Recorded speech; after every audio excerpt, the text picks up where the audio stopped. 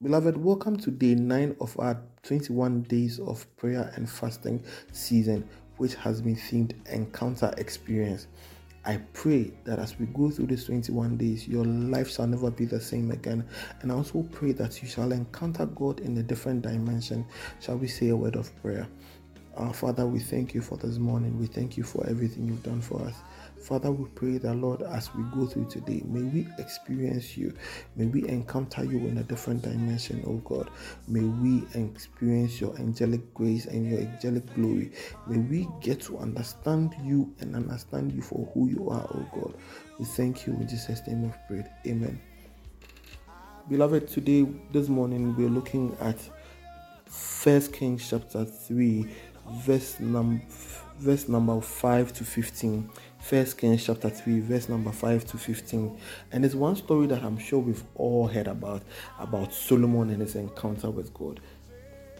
Precious one, do you know that Solomon didn't encounter God through sermons or through the prophet talking to him or through handwritings on the wall, but he encountered God through a dream? It was one thing that I saw today and I was so amazed.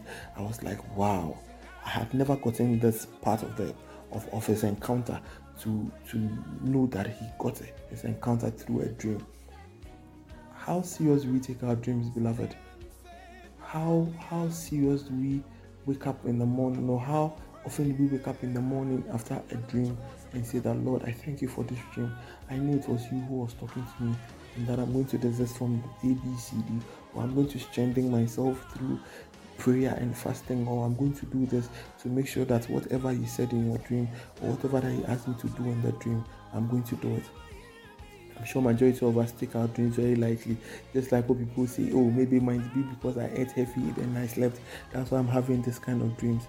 Sometimes I feel God gives us burdens in our dreams that we should also kind of have a very serious look at. His encounter can also be in dreams, it can be in visions, it can be in a face-to-face, just like how Moses encountered God with a burning bush. Solomon's made a record by being the first one to come into contact with God, and God asked him, it was more like a blank check, that what do you want? And he went that I need wisdom.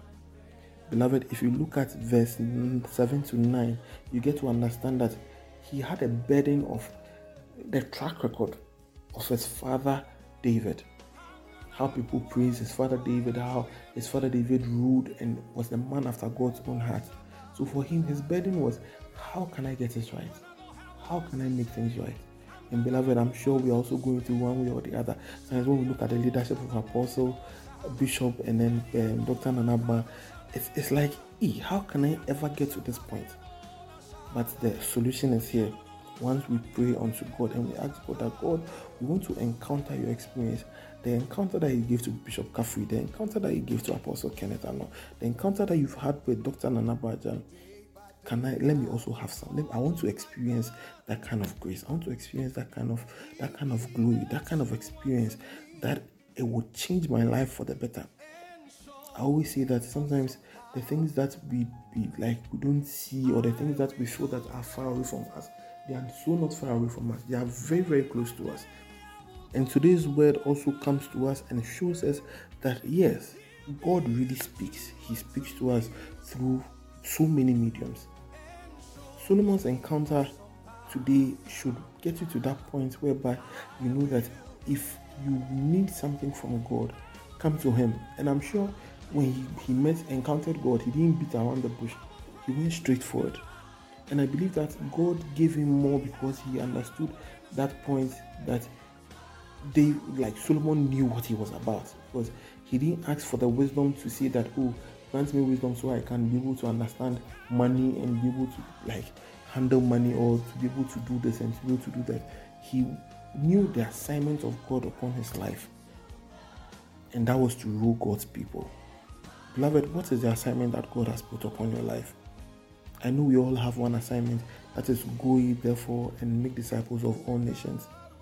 I pray that may soul winning become one of the important things in your life, whether you're at school, whether you're in church, whether you're in a church, or wherever you are.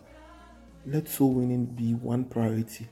And trust me, if you put it on your mind, God will always pull through for you. There's one thing that I always say to myself, that no matter how busy I am, no matter how, wherever I am, and I'm called that, oh, Philip, I do, like, we have to do this, you have to do that. And there's one thing that I've always told, like, people that are very close to me, that those times I would look, we just go around, do whatever we have to do, and still come back and go to work. I remember those times we used to go for ministrations, and by Sunday early morning you have to be in church to arrange for service. And I love doing it because I put that upon my mind, that, and upon my heart, that God, this is what I want to do for you. Irrespective of all the other things that might be going wrong at that point or at that material time, I always made it a point that wherever that I was, Sunday service had to go on, and we had to be back in church to make sure that service was on. What is your task? What is your assignment? What is your purpose that you'd want God to get to that point where God will look at you and say that, my son, what do you want me to do for you? Because I'm sure God came through for Solomon at that point where he saw that Solomon had accepted his assignment, and the assignment to lead his people. Because Solomon's communication with God was all about his people. And you see, there's one thing that I love about this scripture that says that seek ye first the kingdom of God and his righteousness, and all other things shall be added unto you. God knew very well that he needed the money, he needed the wisdom, he needed the riches, he needed everything to make sure that his rulership or his lordship over his people would be smooth. But once he didn't ask for that first, God gave it to him because he sought his kingdom first. He saw the advancement of his kingdom first. Sometimes it's not advancing the kingdom work, is not really about, yes, we are supposed to go out and win souls, but sometimes it's also about commitment. Sometimes it's about, oh, we need to raise funds to do this, then we all put money together and then we do it. Or we need to get this tax done, then we all put our hands together and we get it done.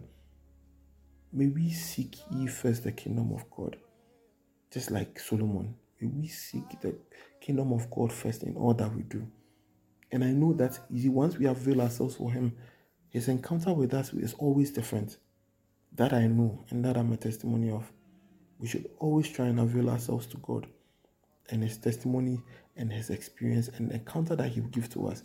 No one would ever experience. And that's one thing I like about God. No two people have the same experience or the same encounter. Everybody's encounter is different. That's God, and that makes God God. Beloved, tonight or this morning, I pray for you, and I ask that may God continue to show himself unto you up until the point where you would recognize that this is God that has been talking to me all this while. And up to that point where you shall know that this is God that I have experienced, and it hasn't been a familiar spirit. I also pray and I ask that may God take away any form of familiar spirit or anything that shall come to you in the form of a God. May he take them all away, that you may experience and encounter the true God, the God of Israel, the God of Prophet Kafri and Apostle Ken and Dr. Nana Bajan. Beloved, I pray for you that it shall be well and shall be well with our soul. May we continue to experience the grace of God and to encounter God in the 21 days of prayer and fasting. Thank you.